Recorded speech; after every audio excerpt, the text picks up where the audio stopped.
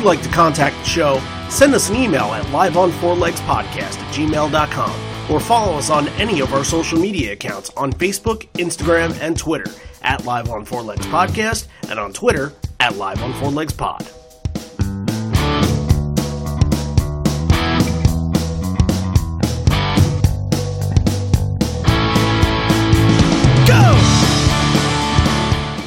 Ed and I were, talking earlier about sort of lyrics and acoustic shows and just how sometimes, playing rock music, you can you can all become kind of a big wash, and sometimes the words get lost, and we thought this would be a perfect night to sort of play a song that, in the past has been sort of a bit muffled, but we really wanted you to hear the sentiment. So I think it's real special, and Ed'll start this one. And away we go. You're listening to Live on Four Legs, the live Pearl Jam podcast experience, featuring Mr. Stone Gossard.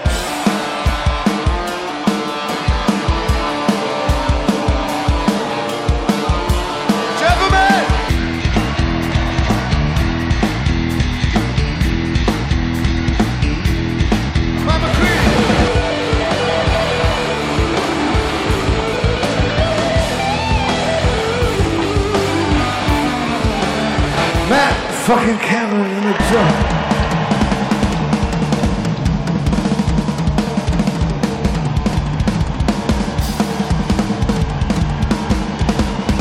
Mr. Boom Gasper.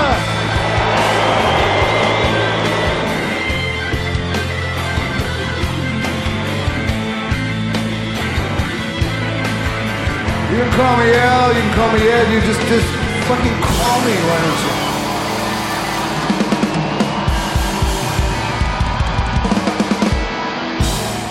Everybody now, welcome to Live on Four Legs, a definitive live Pearl Jam podcast, and guess what? It is technically our birthday. Both John and I are celebrating a birthday very soon, but this podcast is actually turning 2 years old this week, so happy birthday to this podcast. Yeah, we'd say... Yeah, we made it through another year.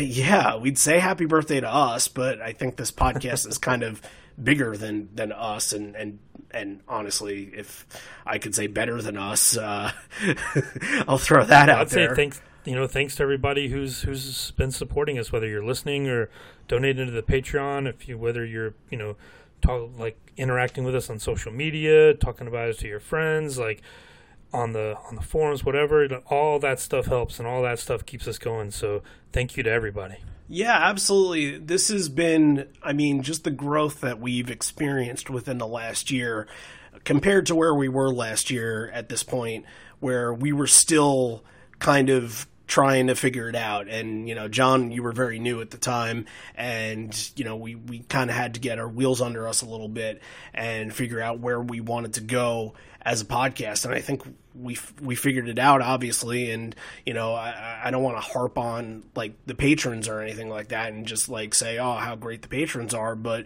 our Patreon numbers are so much better now than they were then. And that's a testament to our craft and what we've done for the show and how we've attacked it. And the things that we've been able to do this year because of, not just patrons, but because of just connections and like you heard yesterday with Kenny Mayne, with Edge, with a couple other, the Pearl Jam, writers and guys like Jonathan Cohen and Rob Bleetzing that we had on for the Wrigley Forum. That's all stuff that we weren't ready for at this time last year. And we can honestly say now, we're ready for anything. We're ready to attack whatever it is and get whoever needs to be on the show for the future, because we know that you guys want it. We know that we want to tell the stories, and whether it's coming from a fan or coming from a much higher platform, that's what we're looking to do. That's our goal within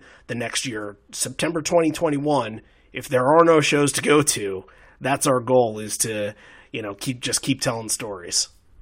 Yeah, it's been really rewarding too, because going back to that Edge episode, that was kind of the the first one of those things that we did where we kind of branched out into something new. But yeah, I mean, it's been really rewarding to come up with these ideas, and you and I brainstorm, talk about what we want to do, and then being able to put it out there for you guys and to have people give us feedback and to listen and everything. And yeah, it's been great. And yeah, we thanks everybody. You know, we're just getting going. You know, we're just ramping up. You know, when this tour comes back, whenever that is, we want to go just as big as we were planning on going for this year. So stay tuned. There's a lot more to come. Absolutely, yeah. And look, when it comes to the content, I keep thinking to myself, I'm like, we're doing Benaroya Hall today.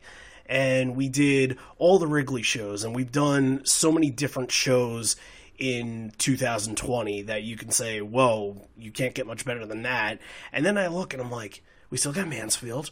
We still got those great Jones Beach shows of the 2000s.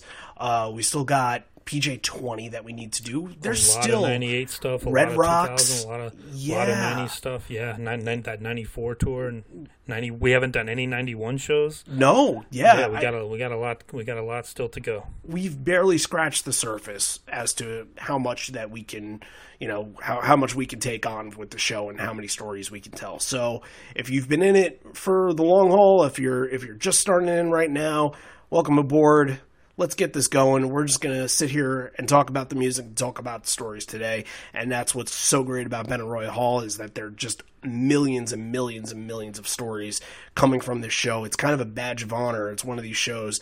Everybody that goes to the show says, I was there, and says it like with this, you know, cheeky grin, like, I know you weren't there, but guess where I was. And even people that weren't there, but maybe somebody owns it on vinyl, like that's another big thing. Have it on your mantle. Like, you know, this show in the Pearl Jam lore has become such a huge talking point, and almost it's one of those, it's almost like a folk story kind of, where, you know, this within the set list, within how many people were allowed in the venue, and how hard it was to get a ticket.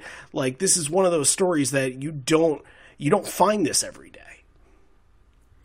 Yeah, and I think a lot of it is the venue too. You know, you hear Benaroya and you think like, oh, you know, you're somebody's talking about the vinyl, or, you know, talking about being there, but let's just talk about the venue for a second. Like, this is not a place that Pearl Jam would normally play, and they've played a lot of places in Seattle, from like small dingy clubs to stadiums, arenas, but this is kind of a unique thing. Like, this is more of like a high class, like, orchestra opera venue, and for them to play a place like this must have been really special.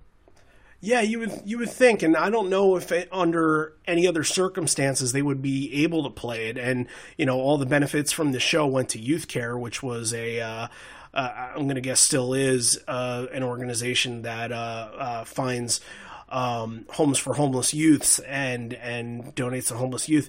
But, you know, I couldn't think them putting up a show there and just saying, hey, let's just pack the house to just play Benaroya. That's not what it's there for. It's there for something special. Like you said, orchestras and operas, and you know, people have season tickets to venues like this. And I know, because my wife used to work for a symphony orchestra, and, you know, she dealt with donors and people like that. They go for seasonal events. Like, that's what this kind of venue is. So most of the people, it's part of the community, and like that's what you do, is you do something like this to give back to the community. Sure. Oh yeah. And most of the people that probably automatically had tickets for this show probably had no idea what it was.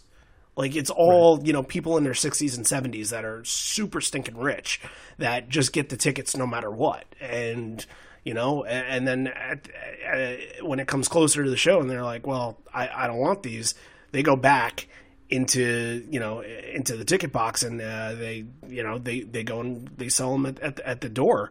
And actually, one of our patrons, Ryan, was able to tell us a story not too long ago about how he waited online at that will call, and he was able to get tickets. He thought he would be in the way back, but he ended up getting, you know, tickets 10 rows or something. I don't remember the full story, 10 rows from the stage, just because they belonged to somebody or likely belonged to somebody that was a member, that was a donor or contributor to the venue or to the orchestra. So, like, that's just, those are the kind of stories that come out of this show. This isn't just like, hey, normal old show, and just got a ticket and kind of got a ticket and went. No, people don't tell those stories when they talk about this show. They talk about there's more, like what we talked about with Kenny. Like, that's how people got tickets for this show. That's how, right. I feel like that's how everybody got there.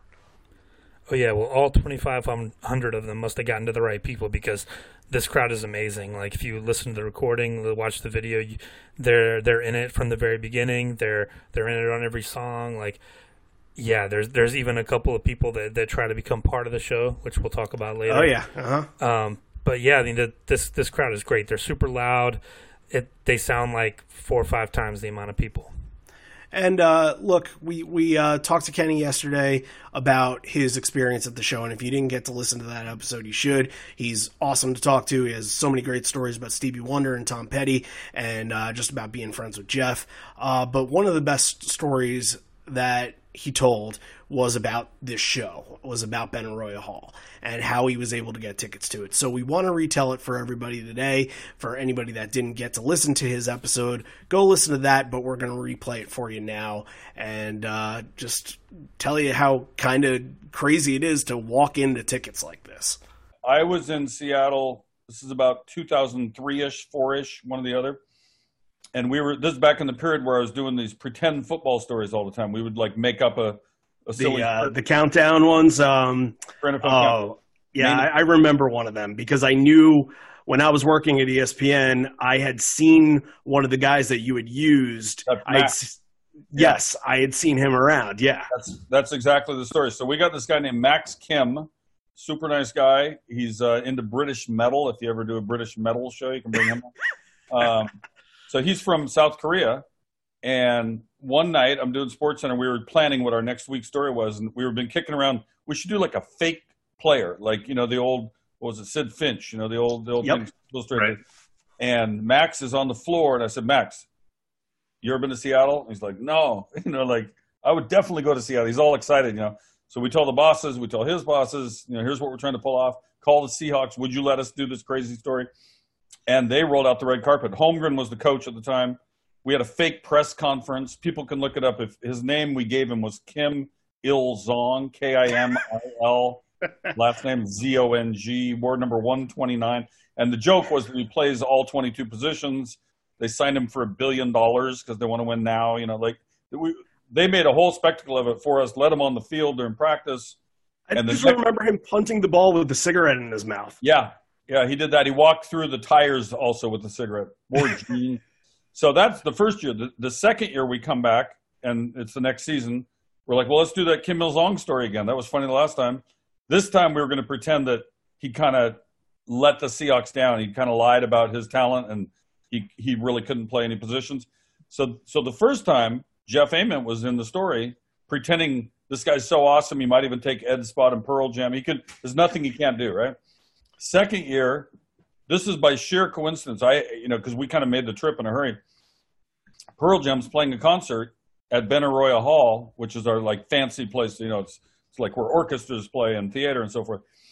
Pavarotti would play there, that kind of place, right? So we are driving right by that place. So we look up, it says Pearl Jam sold out. So we jump out of the car. Immediately we got something to shoot, right? Like now he can't even get into a Pearl Jam show. We played that trick. But we have no intention to go in the concert because we're supposed to go to the basketball game. The Sonics had a preseason game that night.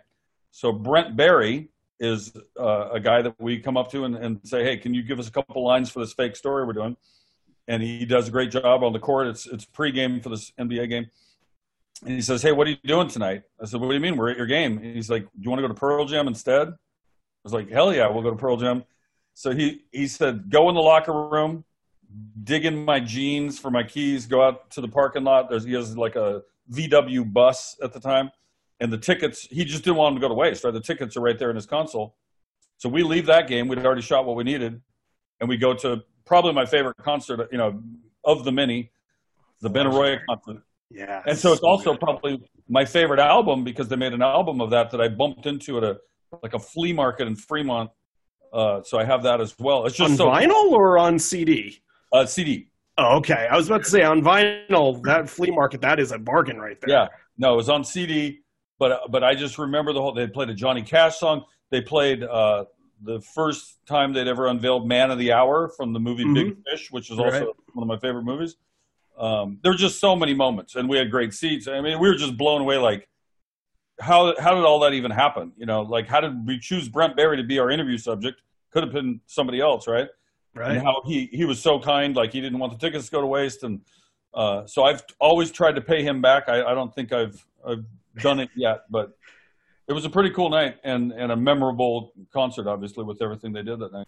So great story again from Kenny. You know, you never know what you're going to run into when you're in Seattle, and you know, finding them in Brent Barry's in his car, in his truck, was just like, who would ever think that would happen in a million years? So, you know, these stories, you can't make them up. Like, they're just amazing that these things can happen. So we're thankful that he was able to come on and tell us the story. And also, we're doing a little bit of a contribution to his organization runfreely.org this month. And what we're doing is anybody that donates to our Patreon in September, we will donate all those contributions to his organization. John, why don't you tell him a little bit about what his organization does?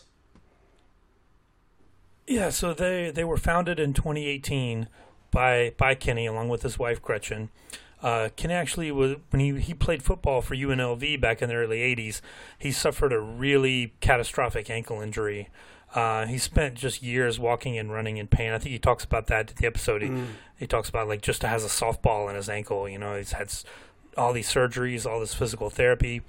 And in 2017, he was fitted for what he calls the magic device, that he just found himself walking and running pain-free. It's just kind of amazing. So they have this device called the ExoSim device, which the goal is to, like, reduce pain and restore mobility to active duty and retired service members who've had, like, limb salvage conditions. They try to use it to avoid amputation. And it's really, like, he talks about it. He calls it the magic device. And yeah, he's got firsthand experience with it and that it works. And so what they do is they raise money to get these devices to veterans and, you know, service members.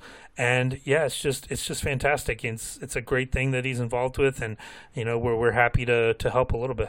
Absolutely, yeah. So if you're interested in contributing to that, contributing to us full time, all of our September contributions will go to runfreely.org. In order to do that, head on over to patreon.com/liveon4legs. You can contribute anywhere up from as low as $1 to $10 a month if you want. If you want to do more just for this one occasion and then bring it back down to $1, that'd be great, just to get him and his organization as much proceeds as humanly possible. We want to do as best we can to really help him out this month. And for anybody that is also already a patron and just wants to increase their donation just for the month, just for this, then they can bring it back down once the month is over. I mean, anything that you guys can do is greatly appreciated for this. We want to try and help them out as much as possible. So head on over to patreon.com/liveon4legs, and you know, obviously you get all the extra exclusive episodes. We should have a rear view mirror evolution. I know we've been saying it for like 3 weeks now, but yes, a rear view mirror evolution episode is coming. It is on the way. So you should probably expect that in the next couple days or so. And we did last week. We did British School 2001. So there's a lot of stuff going on over there. As much as you guys give to us, we want to give back to you guys, you know, so there's so much out there. So and I want to mention too, you know, just in case, you know, if you're just a little behind, if you're not listening to this during September and you still want to make a donation, there is a donate button at their website, runfreely.org. So if you're listening to this at a later date, not during September, and you still want to make a donation or support Kenny and his project, you can still do that. That's a great call, because people do listen to this in other months that aren't the one that we're currently in right now, especially a show like this. you know, if people have never heard of our show before, this is going to be one of the first ones that they look to, and they're going to be like, Benaroya, yeah, let's go and listen to that. Yeah, I want to see what they have to say about it. So this is going to be easy, and it's going to be a challenge too, because there's so many things to talk about, and hopefully we'll hit on every single scenario. So obviously, we mentioned before, for youth care, for helping out homeless youth, that's something that, you know, even back to 2 years ago, they were still trying to make money and make donations for Seattle's homeless and help their homeless situation over there. So that's something they've really kept true to as a band within basically their whole career. Yeah, it just ties in with the theme of all the charitable stuff that they do. You know, it's especially in their hometown, you know, and it just shows you, you know, how committed they are to these causes, you know, that even, you know, 15 years later, they're still doing the same thing.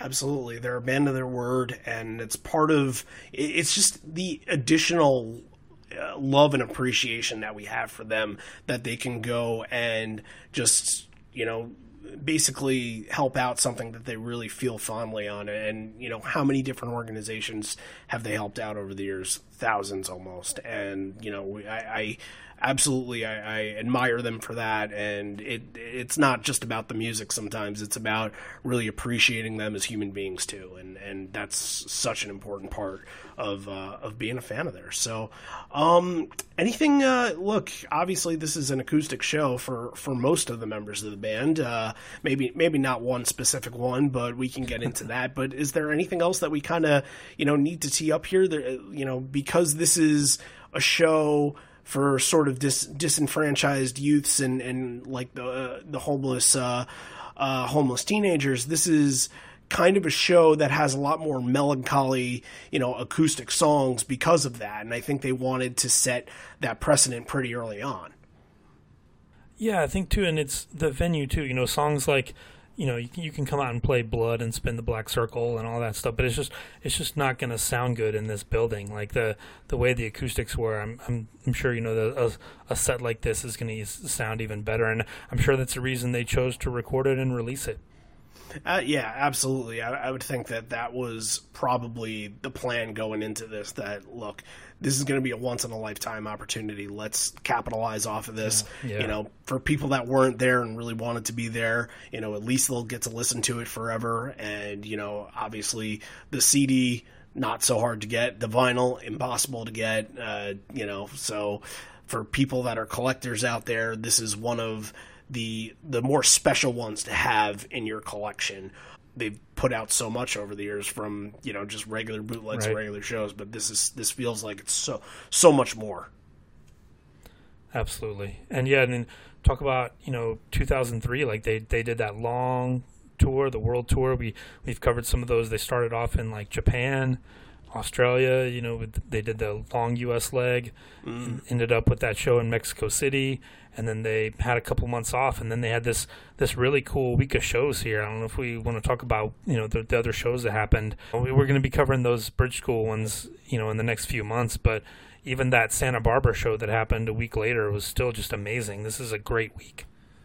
It really is, and I think it, you know, the week itself, it doesn't get the appreciation that this show specifically gets. I feel like when people talk about Benaroya Hall, they single it out and they don't talk about Santa Barbara as much. And Santa Barbara is just as important, maybe not even in other aspects, more so important, thinking back on what happened at that show and who showed up. Thinking back on it now, like, yeah, like that's a really special show. And the Bridge School shows are also, they're always special too. There's some songs that were played at all of these shows that they've never brought out for any of these other shows again, that stay in this weak era almost, and it's kind of cool. It kind of, you know, it's kind of a testament to where they were at the time, and yeah, these are just really popular shows, and this is probably the cream of the crop of them. Yeah, you know, it's just the coolest thing, because you think about it. Think about your favorite band, right? Or you know, they're going to play a show. It's going to be acoustic, which they don't normally do. They're going to play a bunch of songs they've never played before, a bunch of rare songs, some one-off covers. Like, yeah, I'm in. Like, can they do that 100 times? Like, I think Jeff talks about that in the PJ20 book. He says, yeah, it'd be interesting if we might want to do that again someday. So we'll see what happens. Yeah, you know what? And now, 17 years later, they have so much more material to work with. They have 4 more albums and, other songs that they can utilize. And they're as much more of a polished band now than they were back then. And for how polished they were back then, that's a compliment. But think about the songs that they could do in this setting now. Songs like Speed of Sound Inside Job and, songs of that ilk. Maybe even Pendulum. Like those kind of songs being in this environment would be very cool. Even like a Just Breathe or a The End, some of the Backspacer stuff. You mentioned Speed of Sound, that's a great call. Yeah, Future I'm thinking Days, rare Yellow stuff. Moon. Yeah, right. Yeah, even like a Buckle Up or a River Cross, something like this would be incredible. Yeah, absolutely. So we won't waste any more of your time. Let's get into the music here. And the show kicks off with the Binaural song. It's not the last of the Binaural songs. Binaural leads the pack on this show. And look, at the time, Binaural, it's the follow-up album is out, so Binaural isn't as rare. But when you look at the show in 2020, it has to be one of the rarest shows on paper that you can think of, because a song like Of the Girl is an opener, and then they go back to other Binaural stuff like Sleight of Hand and Parting Ways and a couple of those other songs that we'll get to in a couple minutes. They'll never, ever play these songs in this kind of setting again. If they go and do a show like this, you'll be lucky to get one Binaural song. That's right. And even too, looking back on it, like some of the songs now that we think of as more common, like a Low Light or like a Down or Masters of War, even some of the covers they do, like back then, those were not common songs. They almost didn't exist. Right. Yeah, absolutely. So, Of the Girl opens up the show, and we talked about on the Patreon, we talked about the 2001 Bridge School version, and they were just really getting back to being a band at that time, and they were kind of on hiatus for about a year, and it wasn't the best version acoustically, but I like what they did here. Mike gets on electric, he's able to just be himself and do what he does, and and the band kind of jives with it too. I've said it before about the song. Ed just it's one that Ed sort of takes a step back on, doesn't isolate his vocals at all. It's not a platform like a couple of these next songs are, for him to just absolutely pour out emotion. But Mike is just as much of a star of this show as Ed is, and you'll hear and you'll see how that'll all come about.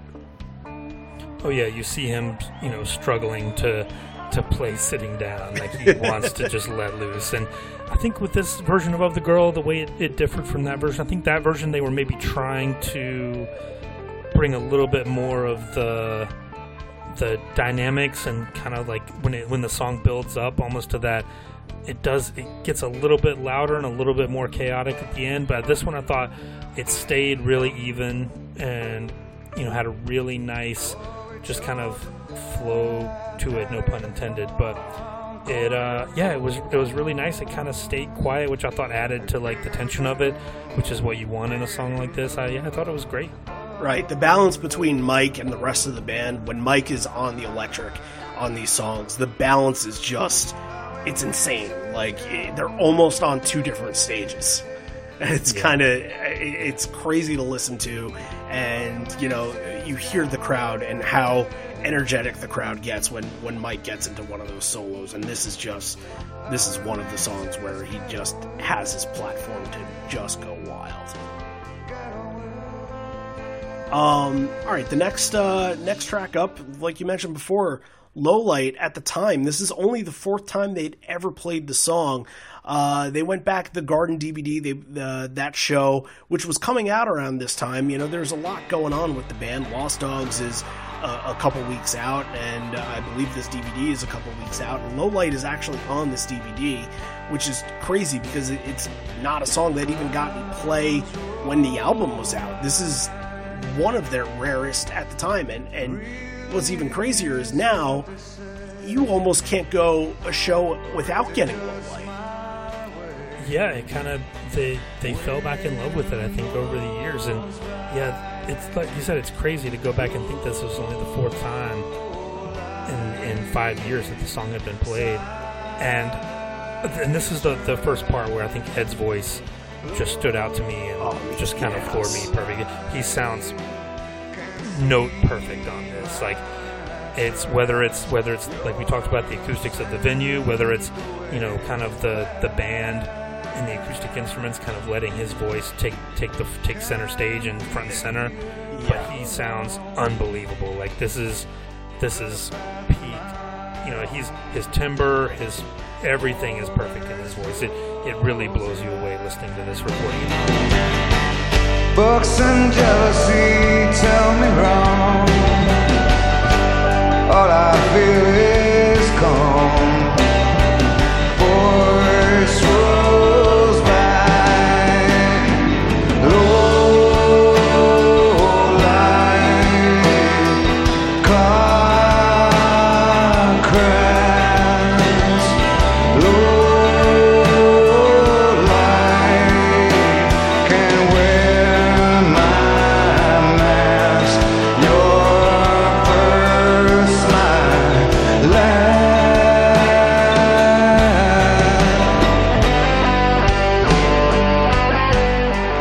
And one of the things that I really noticed about Low Light, because they play it so often now, they get they're more loose with it now. You know, it's a pretty emotional song. It has some highs and some lows to it, but when, you know, on the album, you know, they pretty much keep it even keeled. But when they play it live, especially when, you know, they're playing in that 1, 2, 3 spot, you know, at a stadium show or whatever, they'll do stuff like that line, all I feel is gone, and he'll go up a little bit, or at the end where I don't need the light. None of that is here.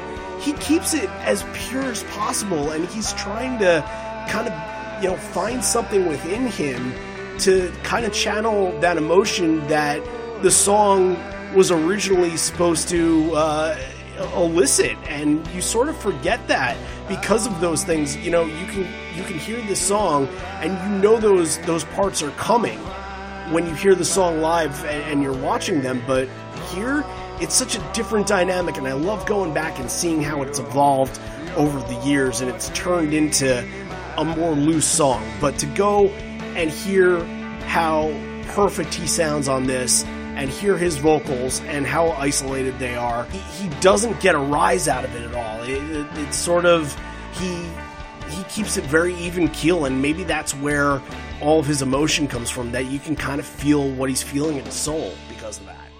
Oh yeah, he can do so much with his voice. He doesn't have to let loose with the screams and to let loose to be able to convey that emotion through his voice. Absolutely. He's got a gift.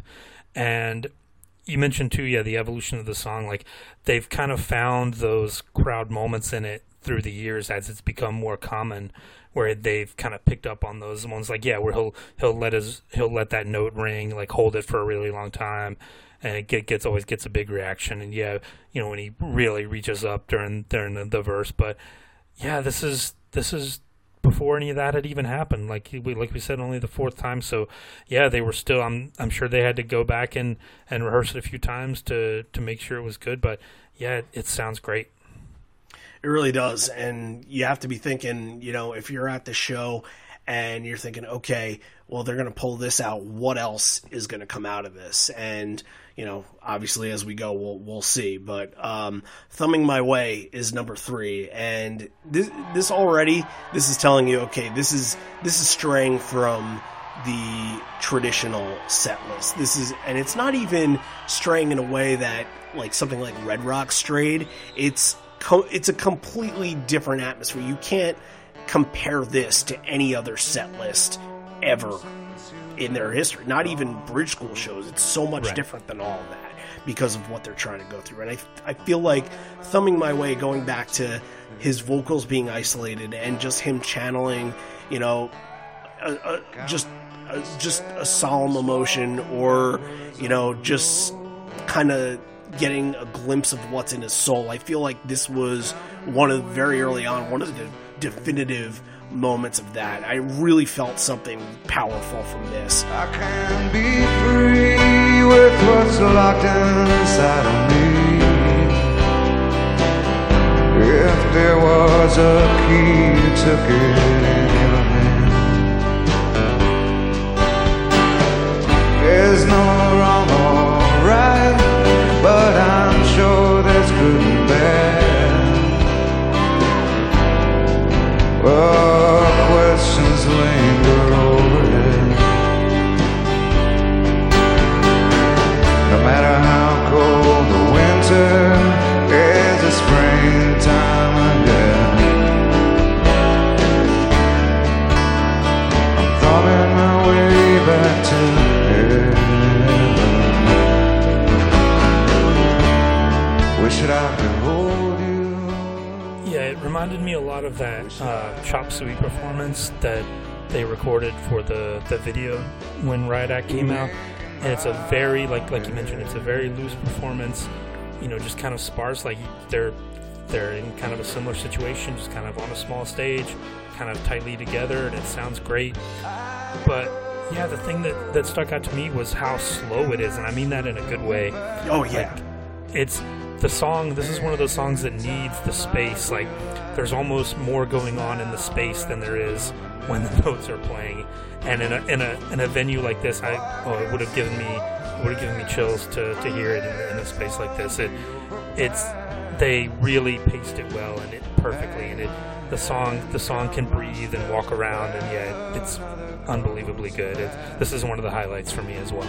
Yeah, Ed is his best when he's at his most vulnerable, and like this on the album, the way it's mixed, the way it's produced, it's one of the most vulnerable songs on the album, and it brings in images of into your head, like that. No matter how cold winter, there's springtime ahead. Like, it kind of gives you this vibe of like, okay, somebody's hitchhiking in kind of like a rural plain in, you know, a South Dakota, North Dakota area where it's nothing but snow and there's nobody around, and like they paint a perfect picture of all that. And when they play it in this setting, it's, you know, it brings all of that back. It brings up all of those same emotions and all of those same, you know, visions that you get from this song, and that really make it special. So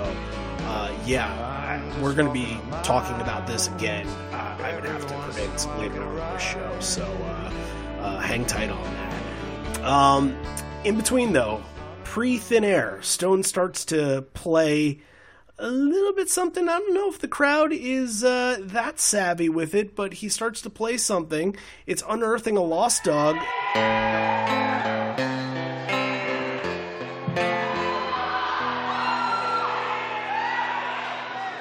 My question to you is, because I don't know the answer to this, how early was Lost Dogs leaked to the fans? I'm going to guess that some of them probably had it at this point. Well, yeah, I think there was, because this was definitely the time of Napster and all that stuff had been going around. And there was a promo of Lost Dogs that was leaked around, definitely before the show, sometime in 2003. So, yeah, I think we knew some of what was going on there. Okay.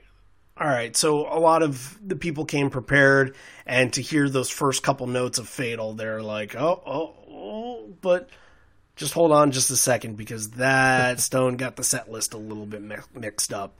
And you'll notice, because in Thin Air, going into the second verse, where Stone has his little, just kind of, I guess, his little melody that transitions, that dum dum dum dum dum dum dum dum dum, like Stone is just completely lost.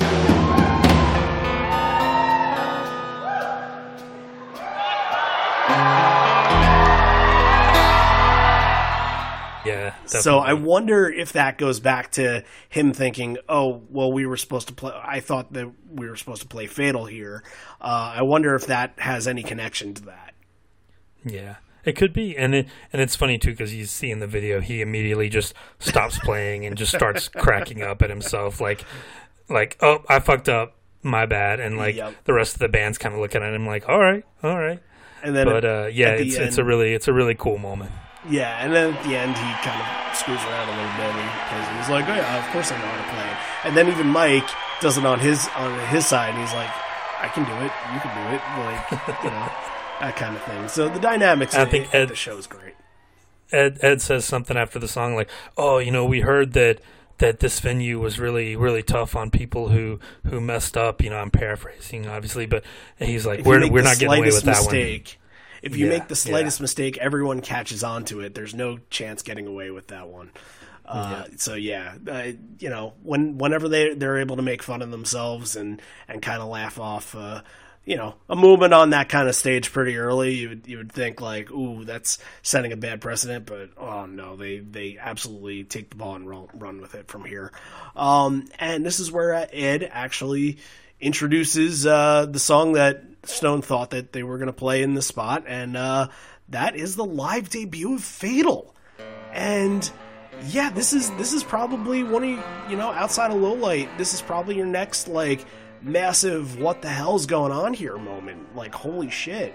You know, we're getting Lost Dogs is about to come out, and they've played a couple of those Lost Dogs songs. Some of them have rose to, you know, fame amongst the fans, obviously Ledbetter and Footsteps and Wash and songs like that. But even songs like You know, people would go and dig a song like that out, and Down was pretty popular at the time. But like, this is the first ever performance of Fatal, and I thought for the first performance of this, they absolutely nailed it. I love this version.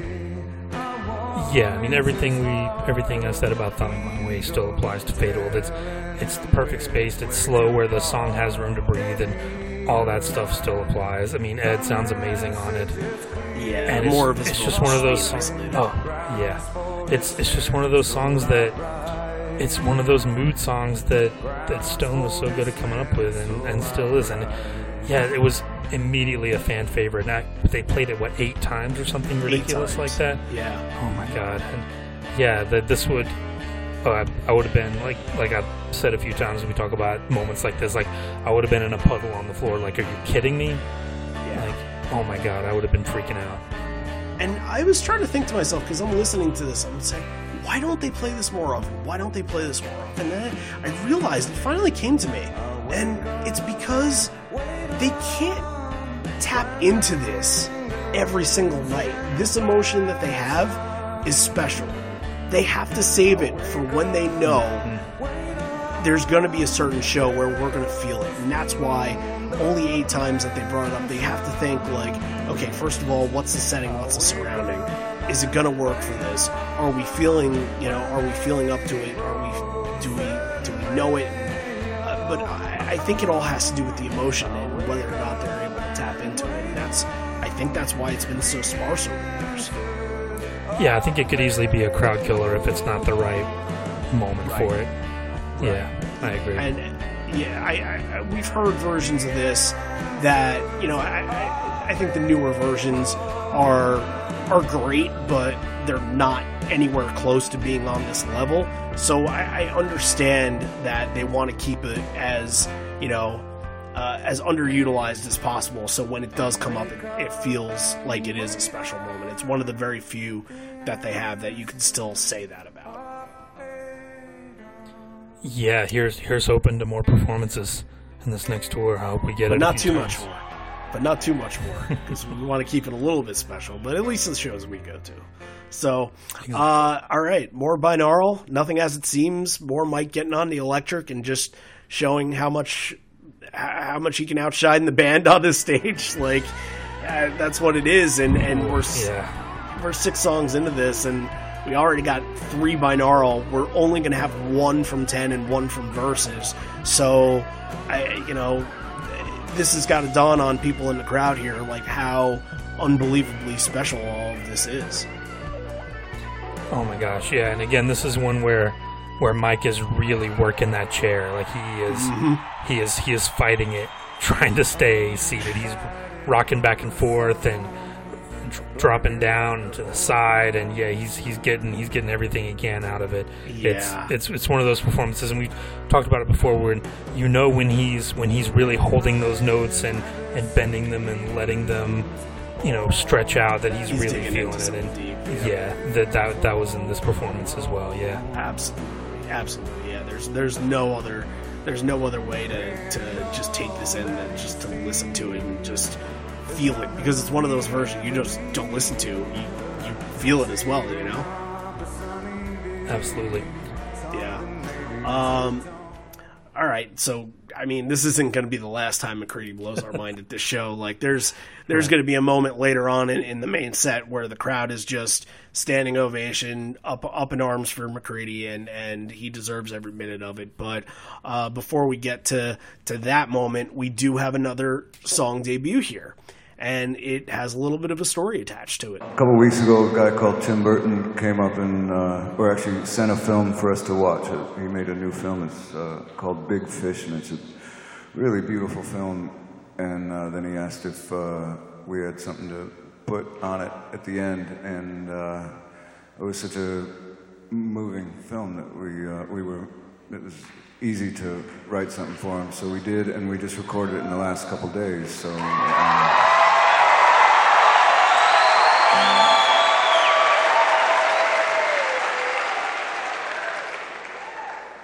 And asked if we could, I want to make sure it was okay if we played it here, and he said fine.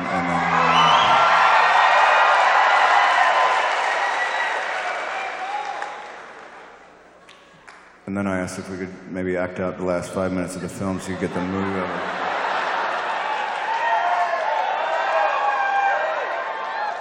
And he was even okay with that, but we're kind of chickening out. We're just focusing. Anyways, this one's going to be called Man of the Hour.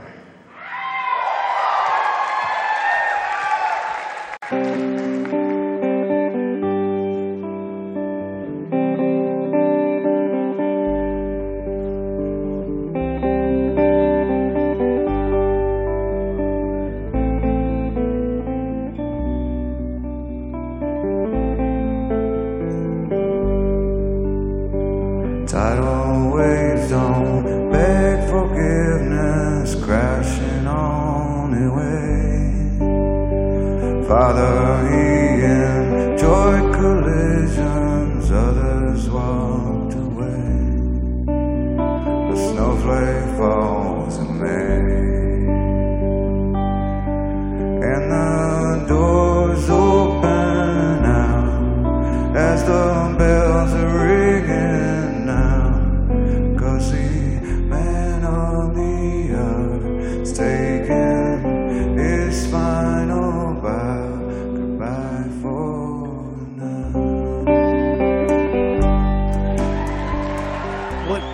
What I thought was especially telling about this song, and it speaks to the fans and how the fans work this show. It feels like if you turn the band off, it feels like you can hear a pin drop in that building, because they were listening so intently to this new song and trying to take it in, instead of like listening to a Nothing As It Seems. Like, it feels like that would be a little bit more loose and people would kind of be rocking out in their chair or something like that. This, I had this feel of the crowd that everybody was just trying so hard to listen and take it in as well as possible and try to remember it almost, so later that night when the show's over, they can be like, hey, remember that song that they debuted? How did it go again? Like, I had that feel that people were trying to do that during this. Yeah, and they were at rapt attention. You're absolutely right. And I think that, again, has to do with the power of Ed's voice and the way he's playing and controlling this crowd. Like, the way he sounds in this. And this is another one where that's the first thing I wrote down, is like, just Ed's voice sounds incredible. And yeah, he has that power to make a crowd like this hush, and that's kudos to them, just as much as you give them credit for screaming and appreciating being loud and doing this stuff, give them credit for being quiet during a song like this and giving it the respect that it deserves. So just they said he had only recorded it just a couple of days before. Right. Yeah, just amazing. But then there's that moment like where they finish up the chorus and the Goodbye for Now, and they kind of go back and they reset the song a little bit, and the crowd just kind of, it's almost they let out a huge, like they're holding their breath and they're waiting for that moment where they can just erupt and just cheer on the band, and oh boy, those are great moments from this. I really, this is another, you know, I'm on board with you here. You just isolate Ed's vocals and you kind of feel where he's coming from. You can feel what's in his soul, and this being brand new, I'm sure they're thinking in their heads like, oh, we're feeling this. This one's going to be on our minds for a while. So you can tell that they were proud of this one. Absolutely. And, you know, we don't get to talk about this song a lot. Like, I remember in 2004, I think after the movie came out, the 10 Club released a little CD single, not a 7-inch, weirdly enough, but a little CD single with Man of the Hour, and then the demo for Man of the Hour. And I don't know if you guys haven't heard that demo of Man of the Hour. Oh, it's spine chilling. It's great, absolutely great. So definitely go and check that out if you haven't heard it. All right, that transitions into Immortality, and mind you, Mike was on the electric for most of this, and you know he needed to stay seated, so take the electric out of his hands and put an acoustic in his hands. And what does he do? He plays the acoustic like he's tearing up an electric. So, you know, and it's funny because we did talk about this on our Evolution episode for Immortality, and how, you know, playing this as opposed to what they were doing at the time, and, you know, this being like the one where, again, you said before, he holds out those notes and you can really dig deep within his soul. He was just kind of doing some flamenco strumming, and he was, you know, doing some crazy stuff, you know, different things, and making it have more of an acoustic vibe. It just, he's so talented that he's able to turn something so emotional into something that's just a different emotion in the same song. Like, you don't say that for a lot of guitarists or a lot of musicians like that. Oh yeah, he's too good for his own good. And you know, we talked about this. This is kind of like, you know, they had done this acoustic at the Bridge School in '94, so they had a little bit of history of it. That was very early on, though. Yeah, definitely very early on. But yeah, and again, you mentioned too the only one 10 song, only one versus song. This is only one Vitality song as well. Right. So, you know, when you're not digging into those early ones that much, they got to stand out as much as they can.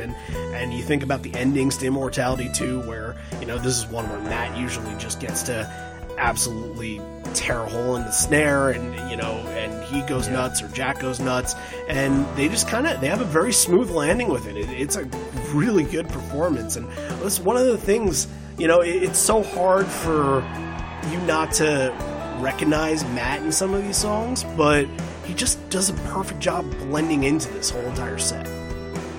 Oh, absolutely. He's so good at reading the songs and really guiding them to where they need to go. Absolutely. He's totally underrated in that element. But Immortality 2, think about where it's placed. It's directly in the middle of this main set here. It's kind of it's probably the most known song in this main set, weirdly enough.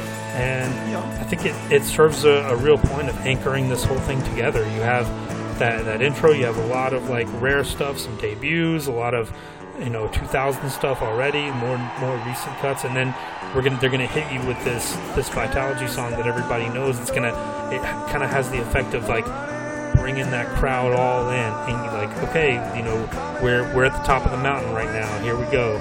You know, I think it really serves a purpose, really does a good job of anchoring this whole main set together. Yeah, that's a good point. It's kind of like the acoustic version of the Even Flow spot, almost. Exactly, yeah. But it's cool because you get Vitality, and like you said, you were getting a lot of 2000 songs, but here it's your 90s section almost. You know, you get 2 no-code songs back-to-back, which it feels like it almost never happens this way, so Off He Goes is played, and an amazing version of Off He Goes. It has that folky country western vibe sound to it, and Mike again is just going off. That like ending solo that Mike has in this is another just masterwork of just this show and definition of how this show sounds. But Around the Bend, the 5th time they've ever played it. They hadn't played it in 226 shows. That's going back to a show that Jack played with them in 98. That was the last time they had played it to that point. So that's brand new for Cameron. And, again, the rarities are just making more and more memories. This is a good checklist show for people that have been going to a lot and they're still waiting for some. Like, this is off a lot of people's checklist now. And you got to think, like, this show could be for a lot of people. This could be the one and only performance that they've seen of certain songs. Oh, definitely. Yeah, I love this little section here, these two No Code songs back to back. It's you mentioned Off He Goes, and yeah, I'm gonna second that. Like you mentioned the country and western feel, that's perfect. That's the way I like it more than like the folk rock feel that it sometimes has. It needs that, like, it could have been like a Hank Williams Sr. song or something, you do go back to like that really old like 40s and 50s country. It's kind of what it evokes. I thought that fantastic. And then, yeah, Around the Bend, and we got to mention too, Boom gets a little solo at the end of this.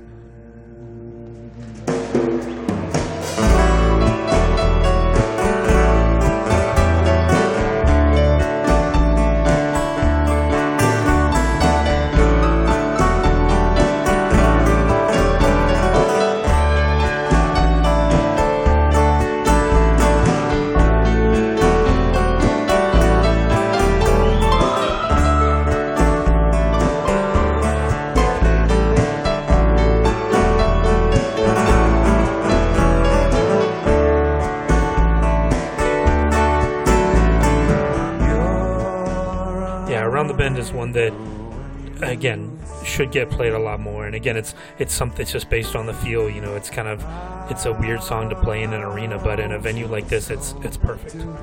Yeah, and I thought that this version specifically was longer than most versions of Around the Bend that they play live. I feel like this is kind of, they played in that 1, 2, 3 out of the encore kind of deal, and it just kind of, it's 2.5 minutes or so. I feel like this lasted more like 4.5 minutes or so. This was a little bit longer than it usually is. Yeah, I think they probably just gave it to Boom and like, hey, like, kind of do your thing. Give him 45 seconds for a minute to kind of do his thing. Yeah, I thought it was nice. Ed tells a story here about somebody trying to find him backstage and serving him legal papers. Something really bizarre happened when one of the ushers, an hour before we played, or 2 hours before we played, said, there's somebody, is your name Ed? And yeah, and there's somebody who wants to talk to you, and yeah, and I thought it was this other guy called Rob that I wanted to talk to, and then it was a guy in an overcoat, and just an older guy. I thought maybe somebody was working with the organization here, and then he asked me if I was who I was, and I was thinking that, no, I'm not, probably, but... Anyways, but then he said, I'm from, well, he tried to serve me some papers. Like legal papers. You come to play a benefit and somebody tries to serve you legal papers. This is the most punk-ass motherfucker move I've ever heard of. It's fucking ridiculous. Someone was suing them because of their bootleg series. He was suing them because he had come up with the idea for bootlegs and like wanted a cut of their bootleg revenue. I remember hearing about this story at the time. Yeah, I think it ended up getting dropped. Like I don't think they had to do anything with it. But yeah, it's just weird little story there. The crowd definitely appreciates it though.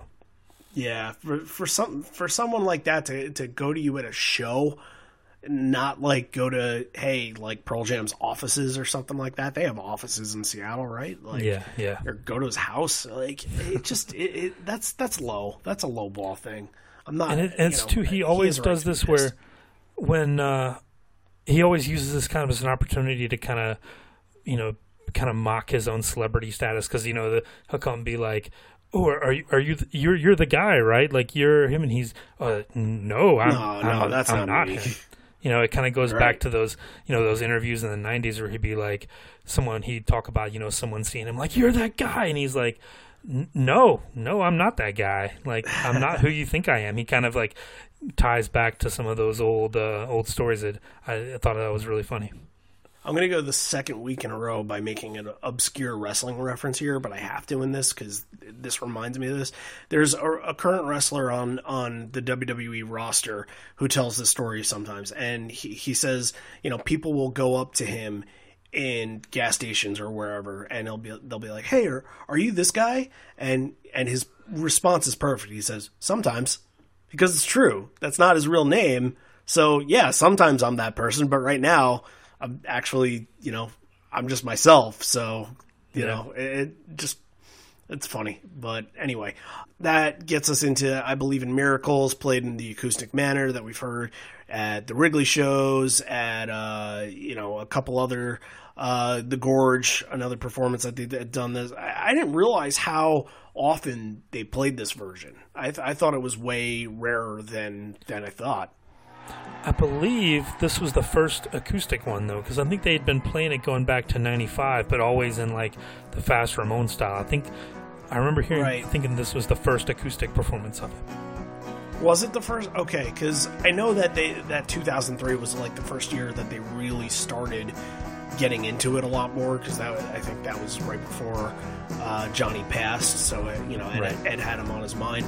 But, I wasn't sure about the acoustic part. But they brought it back. This version was, I think, played all week at Bridge and Santa Barbara as well, if I'm not mistaken. Yep.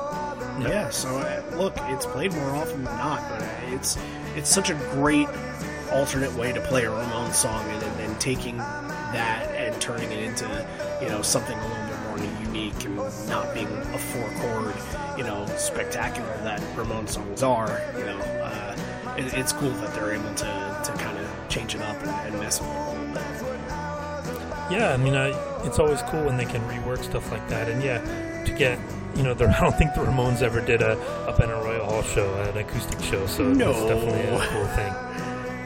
Yeah, I don't think they ever picked up an acoustic guitar, ever, at least in the public eye. But, hey, there might be a Ramones super fan out there that could correct us on that, but not to my knowledge at least. So let's move on, because these next two songs here, this is like, for me, these are two of the best moments of the night, and that's Sleight of Hand, All or None, really digging into the kind of songs that they set out to play on this night, and really feeling the meat and potatoes of this set and the emotion from it. And Sleight of Hand, we get a guest appearance. John, tell them what happens. So yeah, about halfway through the song, a fan decides to jump up on stage and kind of like throw his arms up and jump around like, "Hey, look at me!" And he really doesn't get a reaction. Like, I think the band just kind of like ignores him almost. Just kind of stares at him like, it says, "Classy place you got here." Yeah.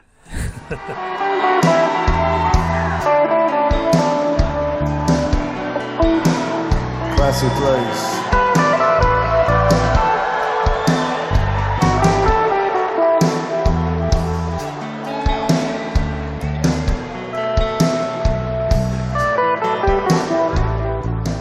And he's quickly escorted off by the security, and yeah, that was a funny little moment. It was, it's funny how they react to things like that. Like, some bands would be like, "Hey, get the fuck out of here," right. like, or try to.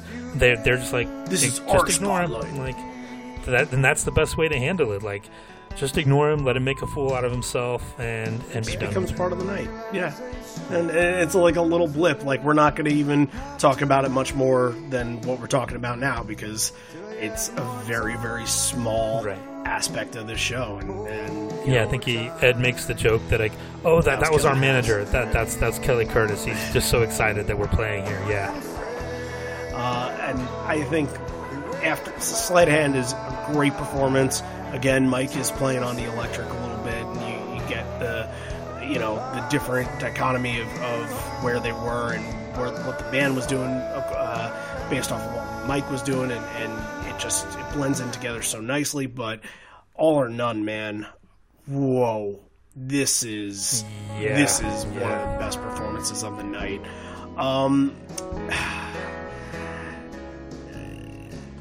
I mean, I'll go out on a limb. I'll say this is the best performance of All or None. hands down. Ever? Like yeah. They've only done it I'm 17 times, so That's right. I feel pretty confident saying that, but yeah, only the 7th time they played it.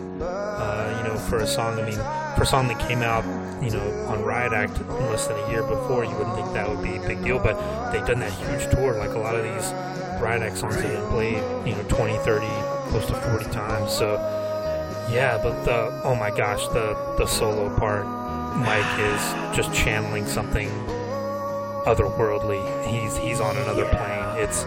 this is deep. It's magical. Yeah.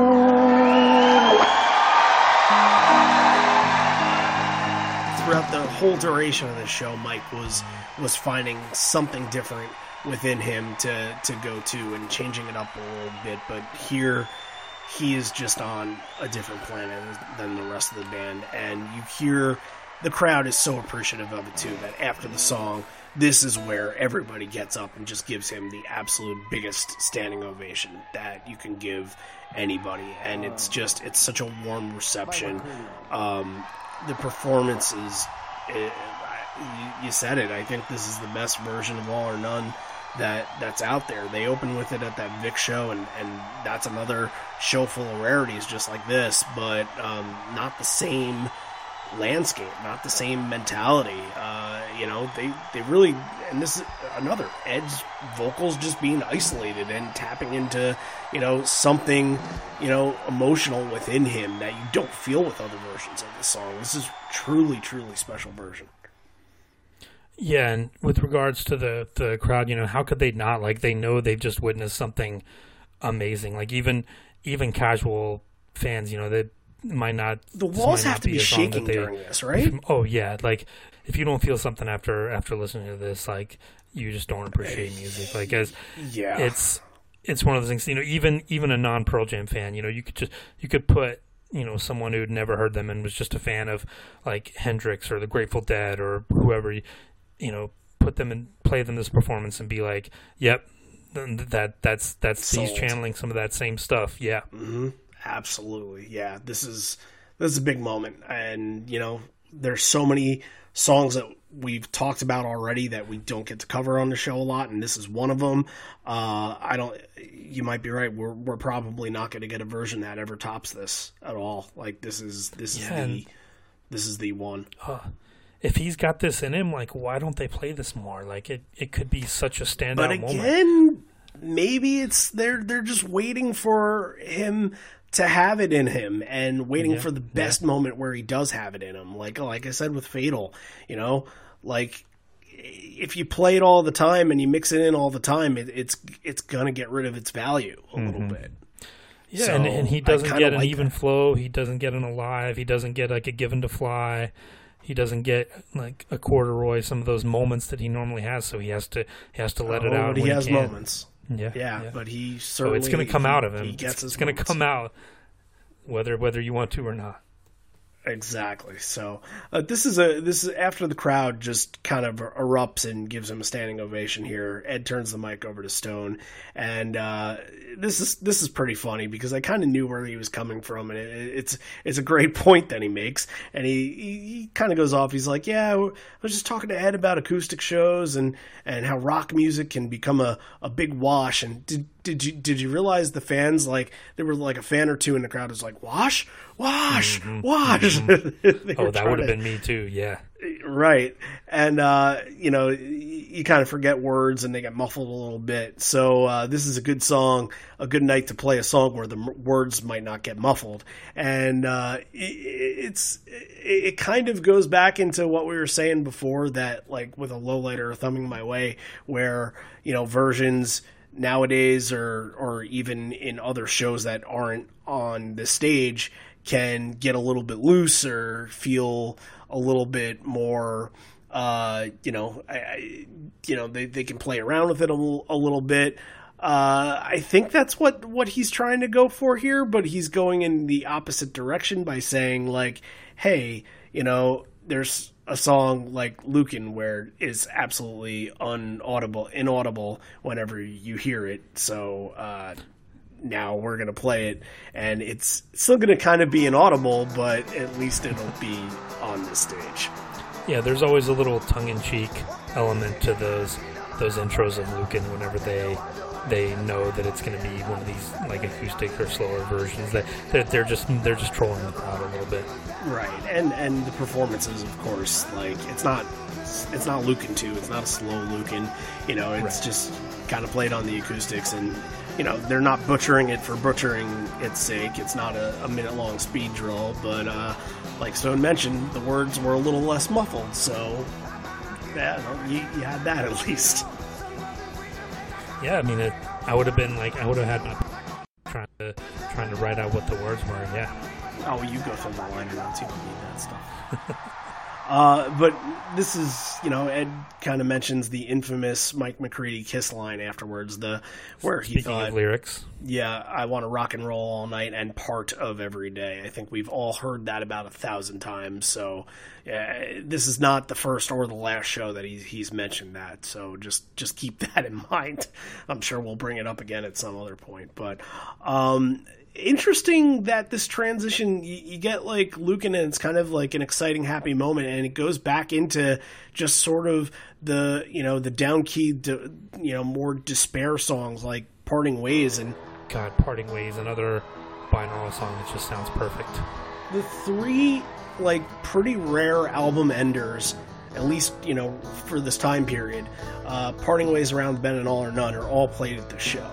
And that's saying something. That's pretty crazy there. And even if you want to throw in, if you want to not consider Stupid Mop as the real album ender for Vitalogy, they did Immortality too. So like that's, I love the album enders just as much as the openers are so important in their lineage, because it always kind of, it opens with a bang and it closes on more of more of this note where it's kind of downtrodden, a little bit of despair, and it's such a weird way to close out binaural too, where you had so many ups and downs throughout the record that after a ukulele song of all songs, this finishes us out, and it's so powerful, and gets really emotional with the lyrics on this as well too. It's another great song where you can isolate Eddie's vocals. Definitely. It really is. I really like those versions that they did later on, where they would bring out like the string quartet, and you get the cello and the viola and all that stuff. I really surprised we didn't get it, but I'm surprised we didn't get any of that at the show. Yeah, just it for would like have been one show. would have been a nice touch, but Yeah, this is great. I mean, "Parting Ways" is a great song. It's one of my underrated favorites. So it was great to hear. Yeah, that's a good point with the album enders too. Yeah, you don't usually look getting the openers. You can get once and sometimes, and Brain of J and some of those other songs at the same show, and not even think about it. But to get 3 album closers at the same show, that's got to be just as rare as anything, Yeah, it made me miss all those yesterdays a little bit. Yeah, that probably doesn't fit as much in this landscape, but we need to get back to covering that song because we haven't covered that name. This is pretty much a wax poetic on songs we haven't talked about in ages show, because Parting Ways we never get to talk about, Thumbing My Way we never get to talk about, All or None, this is our moment to get to listen to songs that we don't listen to every week. So, if we just spend the time doing less analysis and more, just gushing over it, then that's the reason. But anyway, I love the finish to the set. You finish on a high point, and you finish with Down, which is a little bit more upbeat and outgoing and poppy, and especially for the time, Down is really, if there was like a Lost Dogs single that was out, I feel like it would have been Down. I feel like that's like almost the selling point for the album outside of the old 92 93 songs. Right, and I think every time they played it, he would mention something about like, oh, this one didn't make the record, it didn't fit, but we were dumb. Like, we just, looking back, it absolutely should have been on there. Right. That had nothing to do with the quality of it. Yeah, Down is fantastic, and it's in that rearview mirror porch spot ending the set, and it kind of serves just like Immortality kind of served the even flow portion of the set here. Down kind of brings it all together, and it leaves everybody on a high, like you said. It's great. Yeah, I don't know if it's ever closed a set or a show like this. I would be very surprised if it had. I think this is probably the only one.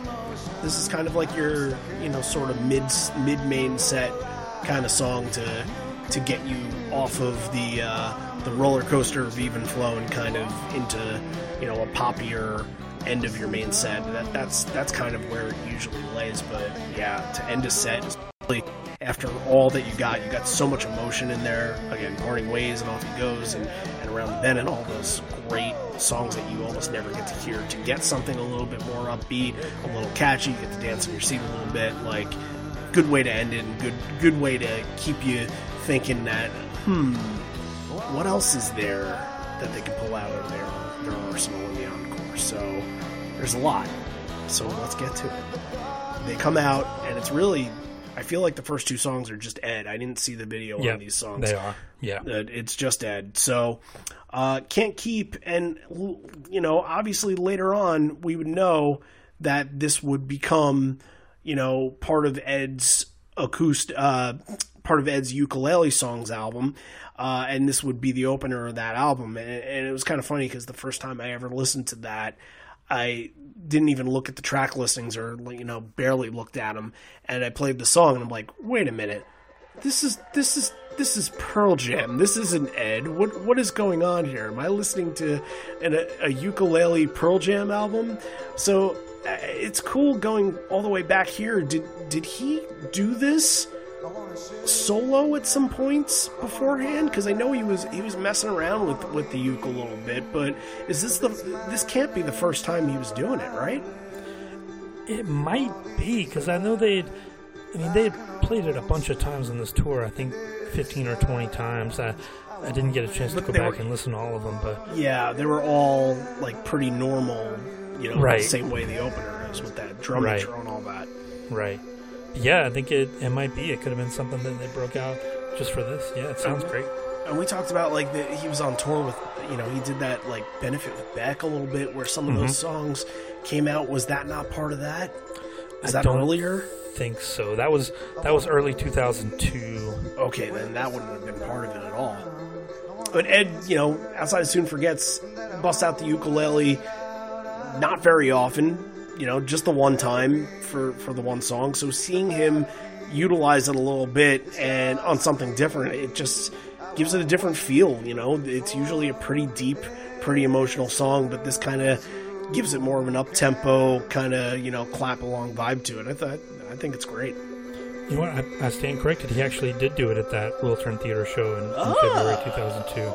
Oh, He did Driftin', You Gotta Hide Your Love Away, Dead Man, Parting Ways, Can't Keep, You're True, I Am Mine, Thumbing My Way, Broken Heart, Sleepless Nights. Wow, so he did a couple of those Riot Act songs before they were, ingrained on the album. That's cool. Yeah. All right. We should go back and if we ever do Evolution episodes on those, we will keep a note on those. All right. Anything else you want to say on Can't Keep? Or? Yeah, just really cool. I mean, it's almost kind of the precursor to, what we have now, where he'll come out solo and he might do like an Into the Wild song, or he'll do a cover, like he'll do I Won't Back Down or something, where it's kind of he has like a little moment and give the band a little extra break. And yeah, this is kind of the precursor to that. I thought it went over really well. Yeah, no, can't disagree with that. And he stays on stage. He's still by himself on stage for Dead Man.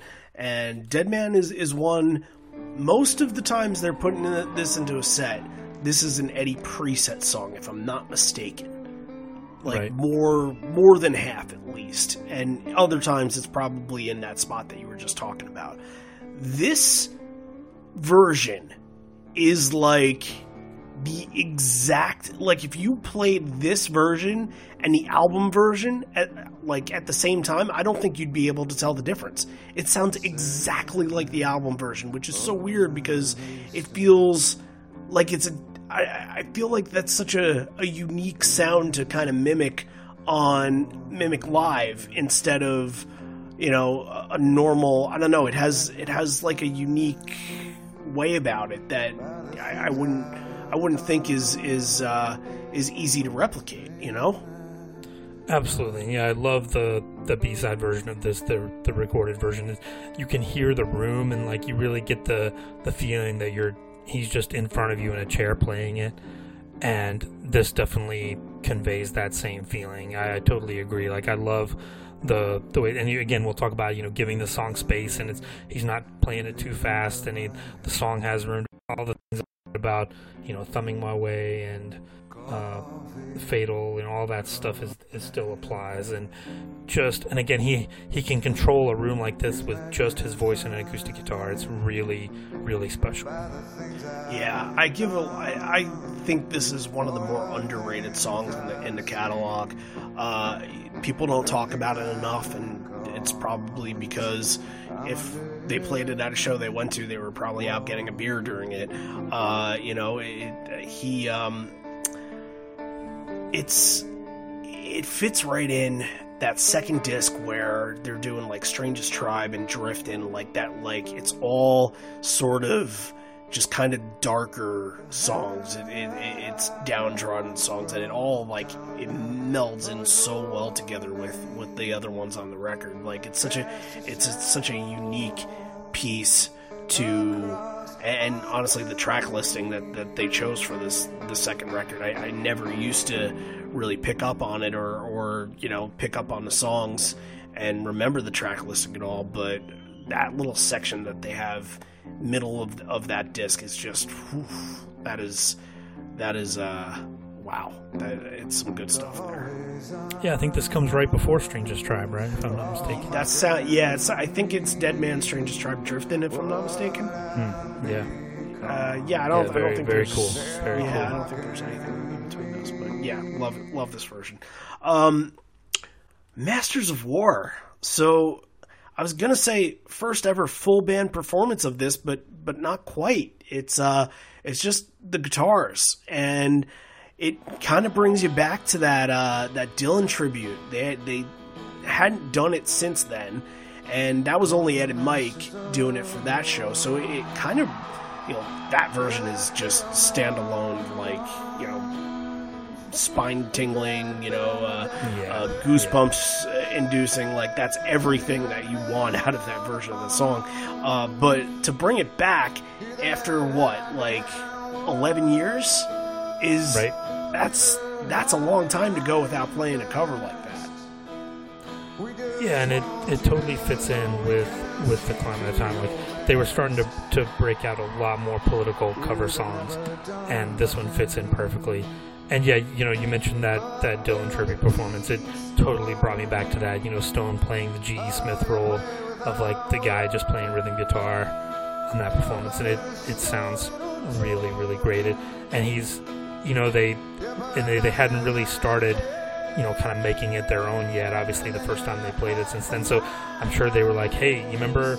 Let's just do it like that. And because it was just two guitars and his voice. So let's just have Stone play the other part, and we'll just do it the same way. And oh yeah, very, very powerful. A very, very appropriate Bob Dylan song to cover, especially with the way the climate was in 2003. They were starting. We talked about it, they were starting to do Fortunate Son and Give Me Some Truth and things like that, and this fits in right in with those. Yeah, absolutely. Yeah, it's perfect. I'm surprised that they didn't add it in earlier in that tour, like in the U.S. the long U.S. tour. Yeah, I'm surprised they didn't bust it out there, but I think this is another one where this whole week of shows, Bridge School, I think this was another Santa Barbara song too, if I'm not mistaken.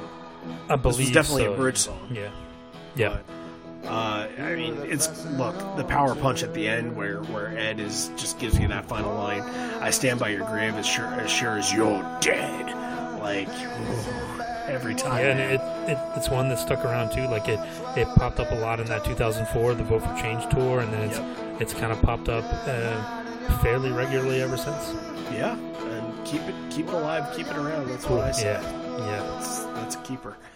All right, the whole band is back, and you got to do some popular songs here. You can't leave without doing some of the traditional stuff. So they're going to bust out Black.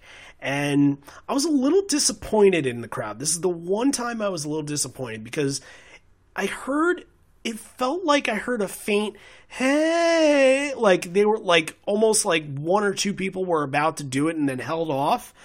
I thought that was a moment where everybody could have been all in on that, singing that part, because when you get later into the song and they're all singing the final bit of that last stanza there, and how good that sounds, like, oh, yeah, like, don't you think that was kind of a missed opportunity?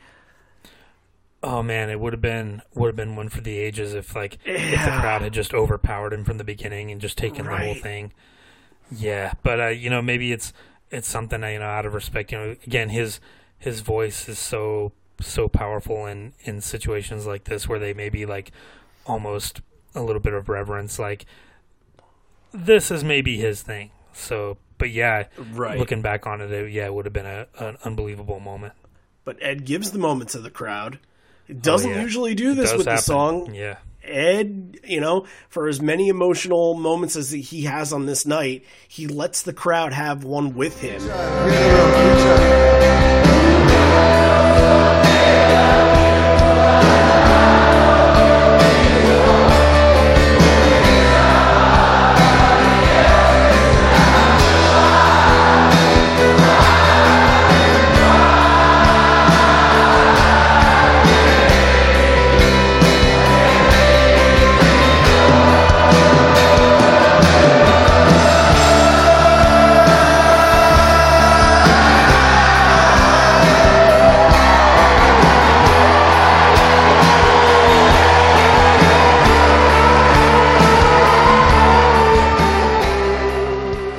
Crowd is just unbelievably on top of their game.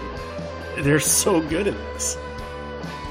It's one of those things where it sounds like there's 15, 16, 18,000 people singing. Right. And you almost wouldn't be able to tell the difference between this and a version at Madison Square Garden or the Key Arena or something like that, Yeah. But it's great, and Mike's guitar is toned perfectly. It's got that that reverb delay effect on it. It sounds like it's right back from 1992. It's awesome. It's a really good version of Black. Oh yeah, just how many times are we going to gush over Mike? Like, it's another one where he's really stretching the limits of that chair. He really wanted to get up and go nuts. Yeah. But you know what? Good for him for holding off a little bit. It's a seated show, damn it. Stay in your seat.